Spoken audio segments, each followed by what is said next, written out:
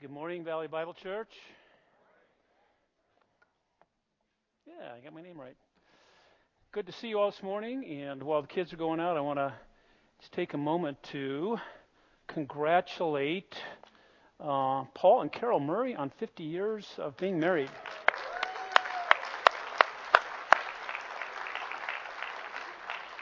Coming Saturday, right?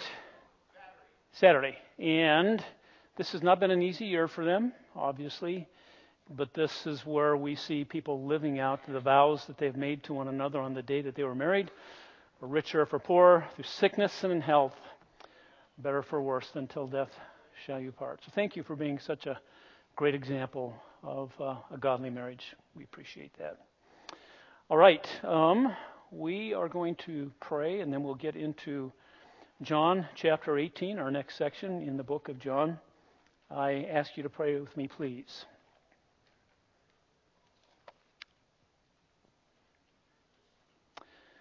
Father, we bless you this morning, and we declare that you are the Lord God of Israel forever and ever. Yours, O Lord, is the greatness and the power and the glory and the victory and the majesty, indeed everything that is in the heavens and the earth. Yours is the dominion, O Lord, and you exalt yourself as head over all. Both riches and honor come from you, and you rule over all, and in your hand is power and might. And it lies in your hand to make great and to strengthen everyone. Now, therefore, our God, we thank you and we praise your glorious name. As we approach you and the throne of grace this morning, would you heal us of our sins and make us one again practically with you by virtue of being forgiven through Christ. As we come together as your body in the Lord's Supper later on, and we declare that unity, would you help us to, with one voice, bring honor and glory to the name of Christ. And Lord God, as we approach your word, as we read it now, we ask, Father, that we would see it and know it and live it. You would prepare us for it. And all these things we pray in the name of Christ, our great God and our Savior. Amen. If you have your Bibles, and I hope you do, or some form of God's Word this morning, I invite you to turn to John chapter 11. And we are going to, John chapter 18, 11 verses in chapter 18. John chapter 18, and we're going to read verses 1 through 11. And we are grateful to God by giving us His Word this morning. And His Word is a lamp unto our feet. It is a light unto our path. So as we read God's Word, I invite you to stand and give attention to the reading of His Word, for we know He is speaking to us at this time. John chapter 18, verses 1 through 11, the Word of God. When Jesus had spoken these words, He went forth with His disciples over the ravine of the Kidron, where there was a garden in which He entered with His disciples. Now Judas also, who was betraying Him, knew the place, for Jesus often met there with His disciples. Judas then, having received the Roman cohort and officers from the chief priests and the Pharisees, came there with lanterns and torches and weapons. So Jesus, knowing all things that were coming upon Him, went forth and said to them, "Whom do you seek?" They answered Him, "Jesus the Nazarene." He said to them, "I am He." And Judas also, who was betraying Him, was standing with them. So when He said to them, "I am He," they drew back and fell to the ground. Therefore He asked them again, "Whom do you seek?" And they said, "Jesus the Nazarene." Jesus answered, "I told you that I am He. So if you seek Me, let these go their way, to fulfill the word which He spoke Of those whom you have given me, I lost not one." Simon Peter then, having a sword, drew it and struck the high priest's slave and cut off his right ear, and the slave's name was Malchus. So Jesus said to Peter, "Put the sword into the sheath. The cup which the Father has given me, shall I not drink it?" And God's people said, "Amen." Thanks. Please be seated.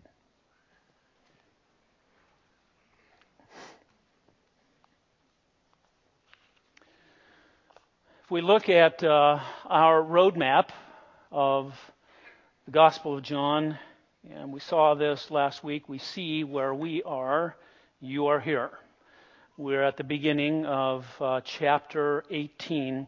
We finished chapters 1 through 17, and now we enter into the next 3 chapters, which deal with what is often called the Passion of Christ, that is, his suffering. Sometimes the Passion of Christ refers to the Passion Week and all that happened.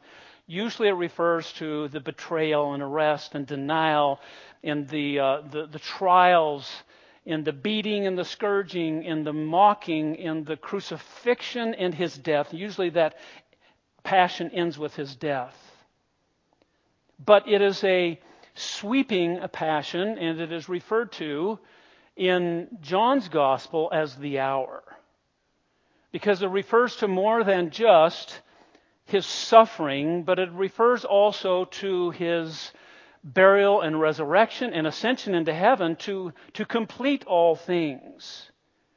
Eventually, the resurrection. We've seen that phrase, and if you read through John's Gospel this week, really early on, Jesus says, my hour has not come, my hour has not come. Later on, his time has not come, his time has not come. We finally get to this portion, and he says, my hour has come. Even last week, in chapter 17, we saw where he said, glorify me with yourself with the glory which we had before the world was. He begins that chapter with, Father, glorify, the hour has come, your Son, to glorify him, that the Son may glorify you. And he's praying to be glorified with the glory that he had before the world was. In other words, he's going to glorify him with his obedience to all of the mission that God has given to him, and he's returning to the Father, and that will complete the hour of glorification. So we are at the beginning of chapter 18.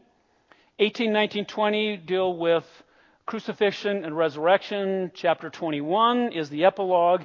And I will tell you right now, this is where we're at on the first Sunday of September. The last Sunday of Advent of this year, we will finish John. Yay! Which will mark 2 years in the end of John. So this tells us where we have been, and now we know we're coming down to the last leg. It's a long leg, but we're heading that direction. So we move on to today's passage. Today's passage, which is control in the midst of chaos. Jesus is in control in the midst of chaos. Let me ask you a question. How do you do in chaos?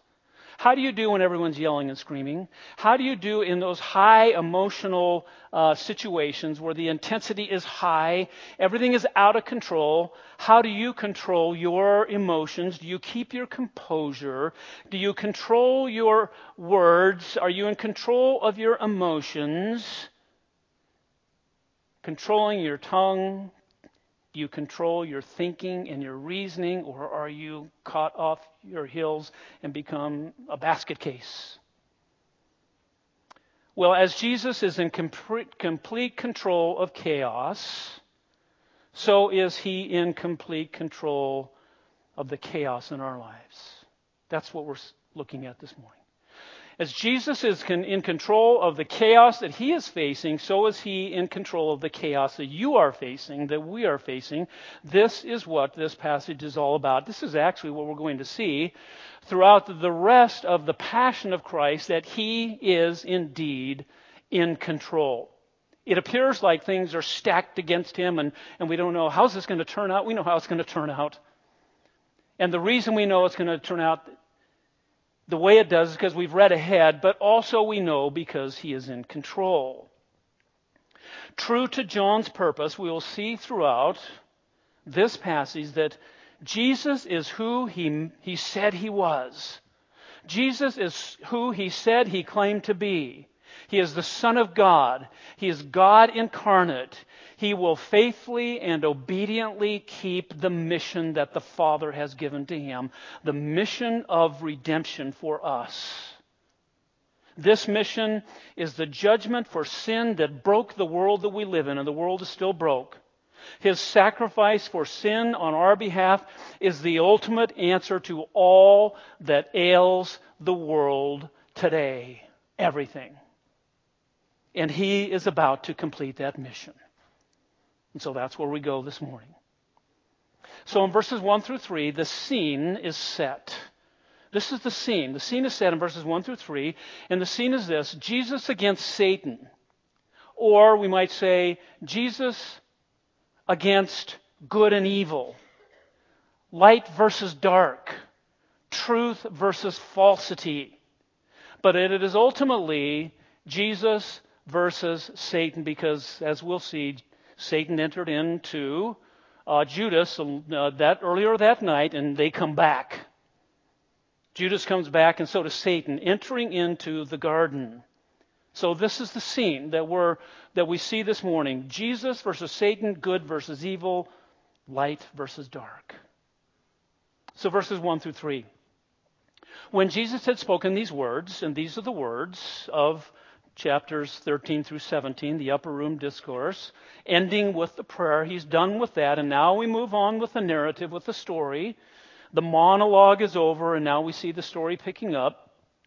He's done, and he went forth with his disciples. I want you to notice that phrase. It's repeated 3 times. With his disciples over the ravine of the Kidron. The Kidron was a ravine, a wadi. Sometimes it had water in it during certain times of the year when it was raining. Oftentimes it was dry, but it was this dividing place that divided them between the garden. The garden is not mentioned by John as to its name, but the Synoptic Gospels tell us this is the Garden of Gethsemane. Now, remember, John has a different purpose. If you read Matthew, Mark, and Luke, we have the story of the disciples praying in the garden and falling asleep. And we have the story of Jesus pouring his heart out to the Lord, asking him, Lord, isn't there any other way? And the disciples keep falling asleep. The spirit is willing, but the flesh is weak. John has a different purpose. Consistent with John's gospel, he is going to highlight the deity of Christ. So, they were there in the garden in which he entered with his disciples. Says it a second time. Jesus versus Satan. Now Judas.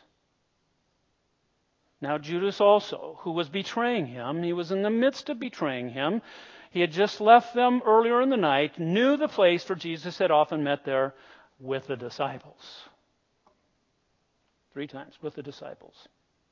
Judas then, having received the Roman cohort, and the officers from the chief priests and the Pharisees came there with lanterns and torches and weapons. Judas has gone off, and remember that Satan has entered into Judas. This is the dirty work of Satan. It is evil. It is done in darkness. The betrayal and the arrest of Jesus occur at night. Back in chapter 13, it said this. They're in the upper room, and the beginning of that discourse. So when he had dipped the morsel, Jesus, he took it and gave it to Judas, the son of Simon Iscariot. After the morsel, Satan then entered into him. Therefore Jesus said to him, what you do, do quickly. Now no one of those reclining at the table knew for what purpose he had said this to him, for some were supposing because Judas had the money box that Jesus was saying to him, buy the things we have need of for the feast. That's what they were thinking. Or else that we should give something to the poor. So after receiving the morsel, he went out immediately, and it was night. Still night. It's darkness. We have Jesus versus Judas. Satan is in him. This is the scene. We have not only Judas, but Judas has gone to the Roman leaders and the Jewish leaders, and they have co-conspired together to arrest this man, gentleman from Galilee, and his fishermen, this ragtag group. The Roman cohort is a battalion of Roman soldiers, 600 soldiers. Now, some believe that not all 600 were there, but hundreds were. Hundreds of them were there. And then the officers of the Jewish leaders, this is the temple police. And so notice that the chief priests and the Pharisees are not there. What have they done? They've sent their minions to do the dirty work. And we know that this slave Malchus is here. He's not Jewish. He's not Roman. He's another Gentile. And as Leon Morris points out, this is a picture of the world against Jesus. The whole world that lies in the lap of the evil one. Jesus against Satan, good versus evil, light versus dark. You have these two powers aligned against one another across this little wadi. Who will win? Many people think it's like this titanic struggle. It's like two football teams. Who's going to win the game? They're evenly matched. The outcome is in doubt. No, it's not in doubt. On the one hand, though, you have this overwhelming force. You have as many as 600 soldiers, all armed with lanterns and torches and swords and clubs, it says in the other Gospels. You have overwhelming force, and then you have 12 men. Amongst them are 2 small swords. That's it. What's the purpose of the overwhelming force? They are outmanned. They are outgunned. The purpose of this overwhelming force is to intimidate them into submission. And that's what they wanted. But again, notice, with his disciples, 3 times. Jesus is still today with his disciples. Are you a follower of Jesus Christ? He is with you. He is with us. He stands with us. He stands for you against the forces of evil, against darkness, against Satan, if you will. All of those things. Jesus is with his disciples, and the whole world is maybe arrayed against us, and it seems that way, doesn't it? That the whole world is on this side, and we are on this side, and the outcome seems to be in question. No, it's not. We win. He wins. And that's where we are with him. As a disciple of Jesus Christ, you are never alone in the darkness. And we should not be surprised, however, when we are betrayed. Jesus was betrayed by one of his own who claimed to be a follower but was not. He proved to not be a follower of Jesus Christ. And the scriptures predict to us that there will be tares among the wheat, there will be goats among the sheep, and there will always be those who will betray us as well. And Judas is aligned against Jesus, Satan against Jesus himself. Yes, it's hurtful when we are betrayed, and I'm sure it was hurtful for Jesus when he was betrayed. But the reality of a fallen world is that we face evil opposition. Don't ever forget that. Evil does exist in this world.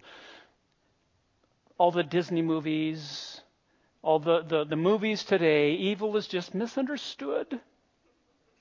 The monster is misunderstood, and when he's enlightened, then he's just really a happy little guy, right? No. Evil exists in this world. And it stands against us. Now, it looks bad at this point, from a human standpoint, but Jesus is in complete control. That's what we see this morning.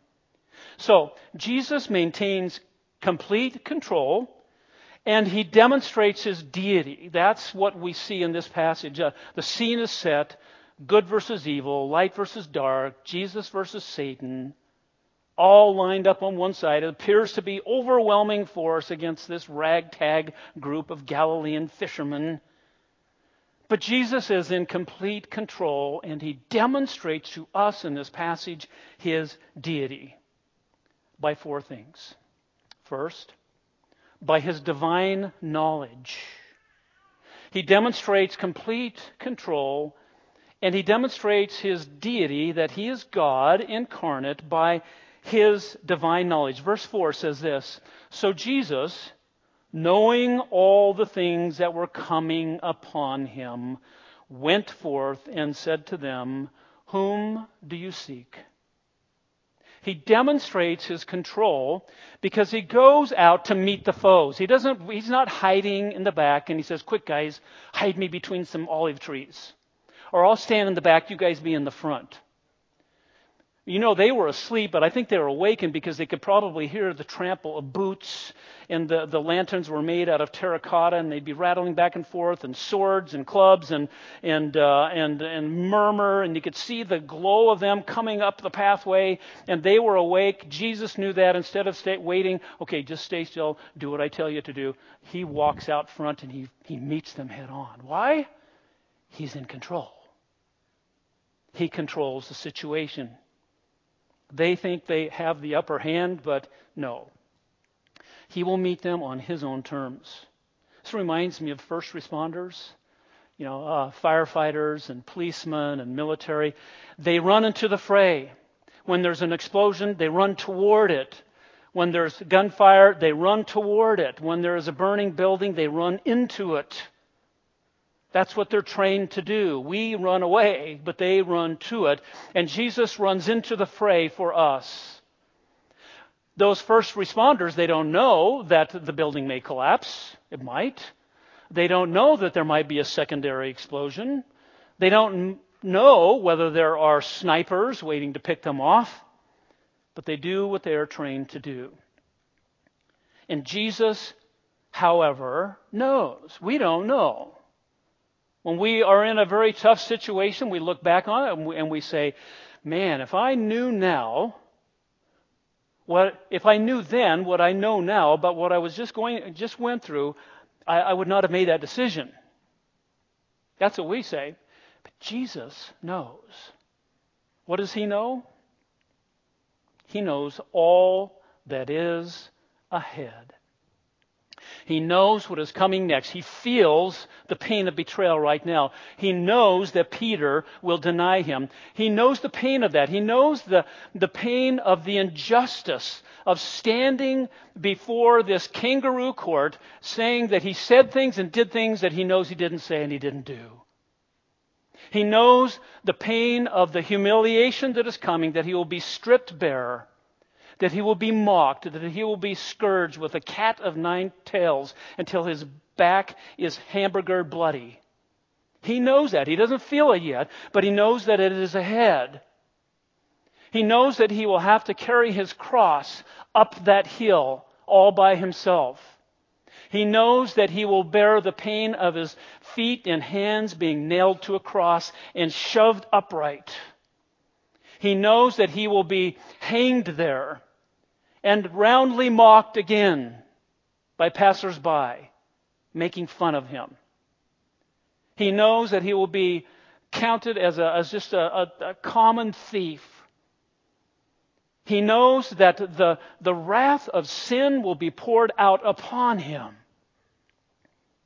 He knows that, all that is ahead. He went ahead anyway. Why? For you. He did it for you. He knows everything that is ahead. If we knew it, what was ahead, sometimes we would make different choices, but he made that choice for us, for our redemption, because of his great love with which he loved us. He knows all things. He knew that his hour had come, and he knew that all that the hour meant. And so he knows, if he knows all things, he knows what is coming for you as well. Doesn't he? He knows your pain of being betrayed, maybe by a spouse or a former spouse. He knows the pain of betrayal, being betrayed by a friend or a so-called Christian or a boss. He knows the pain that you have of being unjustly treated, maybe because of the color of your skin, maybe because of your sex, because you're a woman, maybe because of your faith. And he knows that because he said, the world will hate you because they hate me. And he knows when you are hated. He knows the pain of your physical suffering. Maybe you have chronic pain. Maybe you've just been diagnosed with some pain. Maybe you've had surgery. Maybe you're going to have surgery and you're afraid of the pain. He knows that. All that is ahead. He knows the pain of the guilt of your sin that still comes back to you from time to time, and you go, why did I do that? I did it again. He knows that pain. He knows the pain of you being mocked. He knows the emotional pain of abuse that maybe you have gone through. He knows the pain of death. Perhaps you have lost someone recently or a long time ago, and you still have the pain of that grief.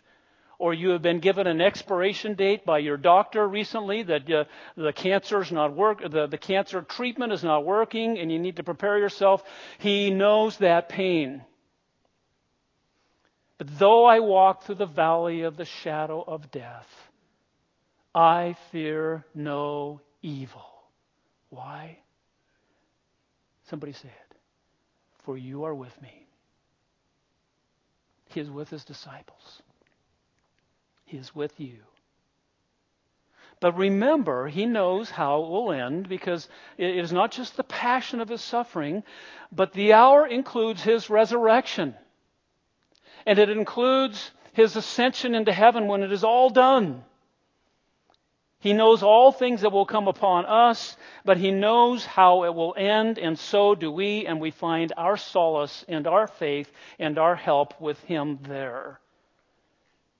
So, yes, Jesus maintains complete control and demonstrates his deity by his divine knowledge.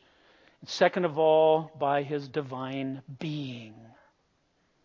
By his divine being. We'll see this in verses 5 through 6. The idea of being is what philosophers call ontological. This is an argument about what things that exist. What is the essence of your existence and who you are and what you are? You are a human being. He is the divine being, not a divine being. He is the divine being. And he demonstrates it even by the fact that he knows all things, but he demonstrates it in a different way in verses 5 through 6. Verses 5 and 6 say this. After he had asked the question, whom do you seek? And they answered him, Jesus the Nazarene, which is the form of Jesus of Nazareth. And he said to them, I am he. Judas also, who was betraying him, was standing with him. John adds this once again to give us once again that picture of Jesus on one side, Judas and his minions on the other side. So when he had said to them, I am he, they stagger back and fall to the ground. Can you imagine the clatter of the swords and the clubs and the lanterns and the men falling all over each other, tangled with one another? What is that all about? Yes, hallelujah. It is a matter of praise the Lord is what it is. Because as you see, when he says, I am he, that word he is in italics because it is just, he says, ego eimi, I am. This is perhaps, I think, one of the most understated events in all of the Bible. John just describes it without any comment, but by this time the reader who is paying attention to that Jesus is being proved to be the Son of God, indeed deity, they read this and they say them these soldiers falling down, they go, yeah, of course. When he said those words, of course. We have been seeing throughout our study and reviewed last week the 7 I am statements. But those 7 I am statements, each of them have a predicate. I am the bread of life. I am the light of the world. I am the way, the truth, and the life. Here he just says, I am. If someone were to say to me, so who are you? And if I were to say, I am. No, who are you? The correct answer is, I am Ben Orchard. But if I were to just say to the question, who are you? I am, it makes no sense. With Jesus, it makes perfect sense. Because he is using that construction that demonstrates the name of God.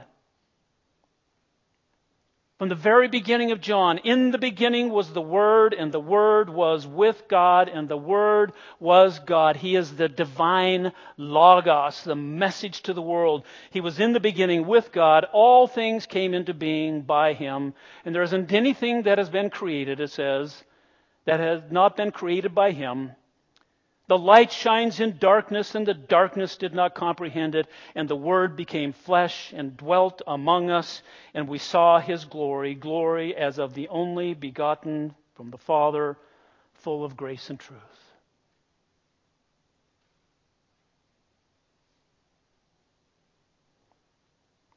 This is God incarnate. And by these words, something happens. There is a flash of His power and His glory just in the words, because there is no description of any light of glory like the Shekinah glory. It's just His words, I am. That's all that we hear. But it's enough because it is powerful. His word is powerful when He says, I am. We saw this with the woman at the well. She said, we're looking for the Messiah. And He said, I am. John 8:56, when He was going toe-to-toe with the religious leaders, they said, your father Abraham, He said to them, your father Abraham rejoiced to see my day. And they said, how can you say that? Because you're not even 50 years old. And Jesus said to them, truly, truly, I say to you, before Abraham was born, I am. Therefore they picked up stones to throw at Him. They said, enough, we're going to do away with this pixie. They're going to kill Him once and for all. And they try and kill Him, and He walks away from them because His hour had not yet come. Saul goes back to Exodus chapter 3. Moses had run away from Egypt because he killed an Egyptian. And he's out sheep herder many decades later, and he sees this burning bush, and it is being burnt, but is not being consumed.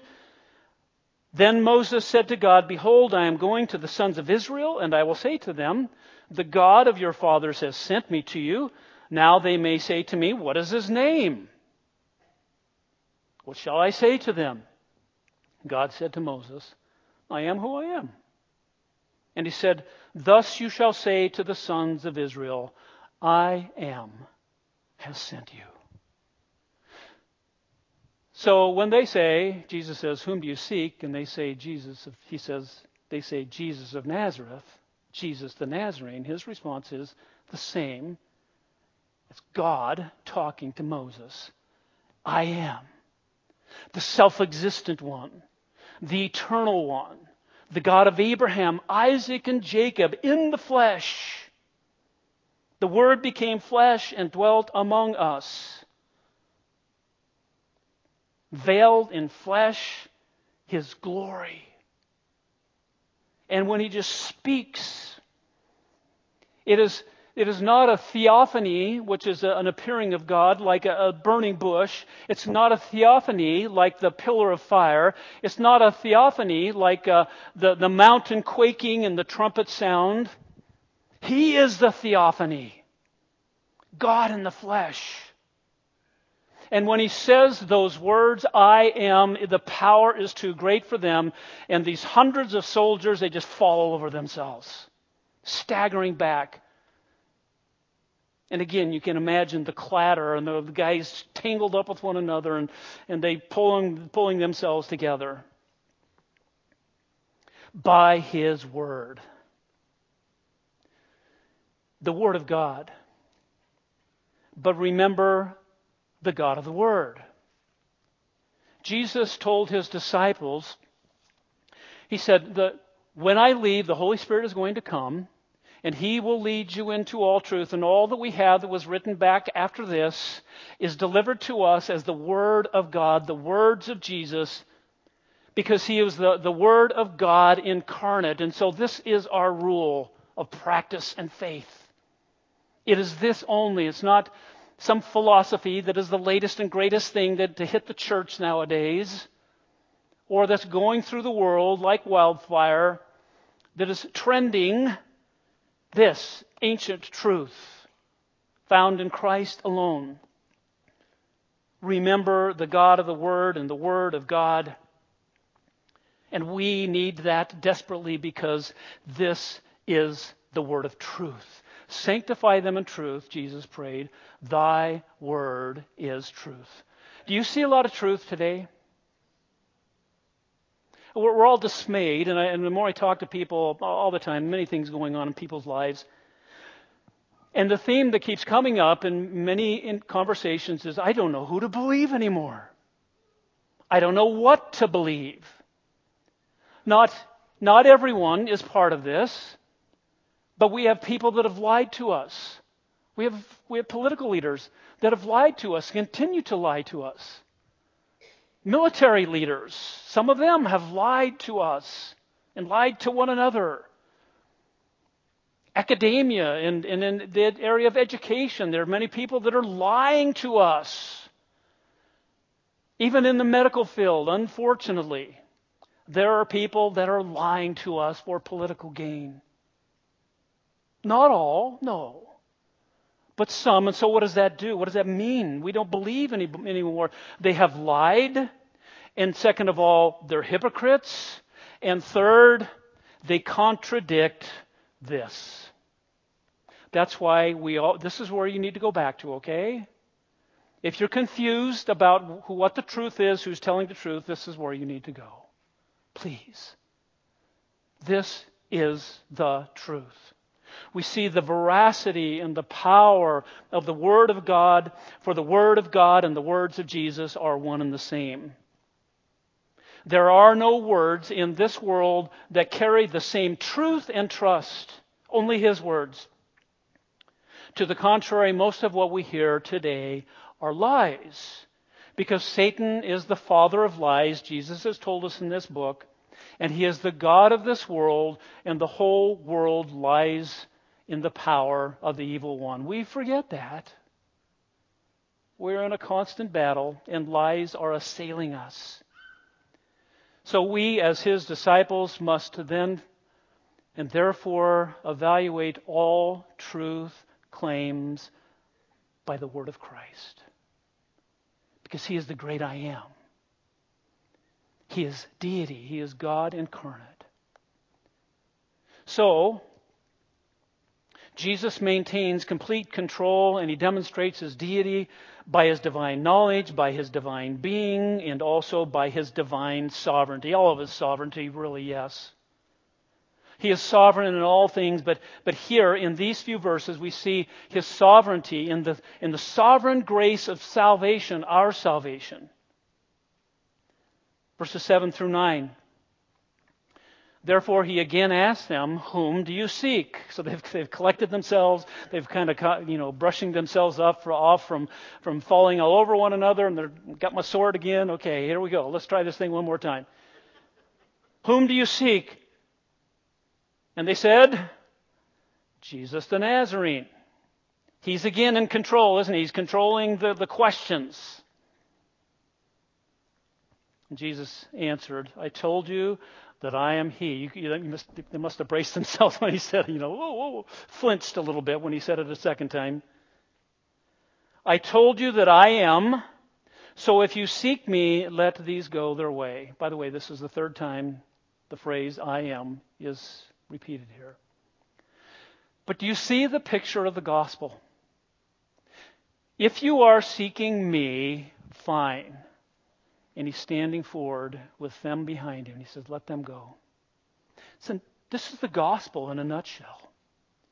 Jesus stands between us and evil. Jesus stands for us and with us. And he protects us. Think, what was his face like at this point? I think of the Lion of Judah. But he's also the good shepherd who lays down his life for his sheep. And he says, I have the power to lay it down, and I have the power to take it up again. And that's what he's doing. He's standing in our stead. He will die for us, and he will die because of us, and he will die instead of us. Ours is the sin. Ours is the shame. Ours is the guilt, and yet he stands in our place, and you see it right here. Let them go. You've said it twice to me. You're looking for me. You see how he's in control, and he's a little bit of ninja stuff going on here. Looking for me, huh? Okay, you said it twice. Let them go. And he said this to fulfill the word which he spoke, of those whom you have given me, I lost not one. He is sovereign over our salvation. He is the one who stands in our place. He lays his life down and he takes it up again for us. It's a beautiful picture of him standing and protecting us. He is with us. And this was to fulfill these words. Judas wasn't one of them. He proved that. And we see the clear contrast between Judas, betrayer, on one side, and Jesus in the middle, and his disciples back here that he is protecting. Jesus is indeed, when you look at the scene, he is the crux of the scene, if you will. John 10:27 through 30 say this. My sheep hear my voice, and I know them, and they follow me. And I give eternal life to them. It's a gift. They will never perish, and no one will snatch them out of my hand. My Father, who has given them to me, a gift, is greater than all, and no one is able to snatch them out of the Father's hand. I and the Father are one.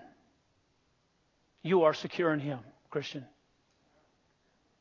No one can snatch you out of his hand. You can't pull his fingers loose. And if you belong to him, if you've been given to him, you will not even try to pull and pry his fingers loose. Brothers and sisters, you are secure in Christ. And the sovereignty of his salvation is seen in this passage again. For he is the great I am, who knows all things, who has been given, you have been given to the Father, by the Father to him. Your soul belongs to him. You are one of the redeemed. And he will never, ever, not ever let you go. So when the enemy whispers in your ear, you're not worthy. You're not. But he is. When you stumble, and you will, and when you doubt, and you will, remember that he has a hold of you. You may not have a hold of him the way you'd like, but he always has a hold upon you, and he will never, ever, not ever let you go. Yes, amen to that. So what do when you stumble, when you doubt, when the enemy whispers in your ear? You get up and you keep going by faith because he is with you. Just keep going. Yeah, he forgives. You blow it, he forgives. Keep on going. So we see that Jesus maintains complete control, and he demonstrates his deity by his divine knowledge, by his divine being, by his divine sovereignty, and lastly, by his divine mission. He has a mission that he is going to complete, and nothing is going to keep him from completing that mission. And it involves us. His mission does. Simon Peter then, having a sword, says in verse 10, he drew it and struck the high priest's slave and cut off his right ear, and the slave's name was Malchus. John's gospel is the only one that includes the fact that it was Peter who did this and that his name was Malchus. So it's a detail that shows that he was really there. We've already seen about Malchus, but this is not about Malchus. This is about Peter. And it is mostly about Jesus. So Jesus said to Peter, put the sword into the sheath. The cup which the Father has given me, shall I not drink it? Peter enters the scene once again, just like Judas has entered the scene. The last time we saw Peter was the last time we saw Judas in chapter 13. And in that time, Peter said, I'm going away. Peter said, where are you going? He said, you can't come. He said, I will lay down my life for you. Basically, he said, I will die for you. But he didn't say, I will kill for you. That was wrong. He's trying to kill for Jesus. He's trying to defend the one who does not need to be defended. Jesus has his own defense, and he is our defender. Yes, we need to stand for him, but Peter, as often, was misguided and misappropriated. This is the second time that Peter has been roundly rebuked by Jesus. The first time was when Peter said, who do you say that I am? And he said, you are the Christ, the Son of the living God. Jesus said, I'm going to build the church upon this rock. And he said, I'm going to be betrayed. And I'm going to be delivered to the evil side. And Peter said, no, we'll never let that happen. What did Jesus say to him? Get behind me, Satan. Nothing can thwart the divine mission of redemption. It must take place. It is for our good. It is for his glory. Nothing can thwart the will of God in your life because he is divine, he is sovereign, and he has a mission to complete for your life as well. And that mission is good. It is for his glory in your life. And only the Son of God, who is God incarnate, could complete the mission that was given, the mission of redemption. So we put these all together. Jesus maintains complete control and demonstrates his deity by his divine knowledge, by his divine being, by his divine sovereignty, by his divine mission. And so we end up where we began.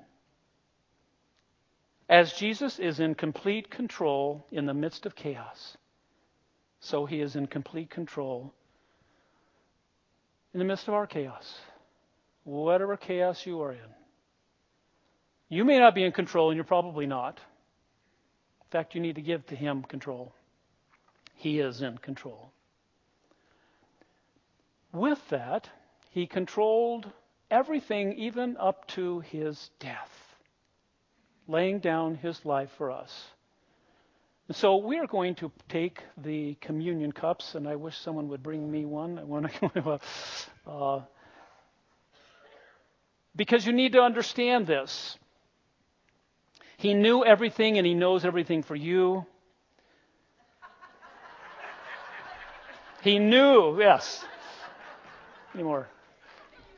Yes. But we face this because of the ultimate hope of the resurrection. All the junk that we face in this world, all the stuff you face in your life, all the chaos that is getting you down, breathe a sigh of relief today. He knows. He's in control. He stood in your place. We stand for him. We might die as he died, but that's okay. We know what's ahead. Father, we thank you for this bread, which represents the body of Christ, willingly given to be arrested, to be unjustly charged, to be beaten and scourged and nailed to a cross, and to bear our sins. And he poured out his blood as a sacrifice for us. And we remember this morning the truth of what that means, because he rose from the dead, and we declare his death until he returns for us. With that we are assured, and with that we say hallelujah, and we are grateful to you. So we pray these things in your Son's name. Amen. And Jesus said, "Do this in remembrance of me."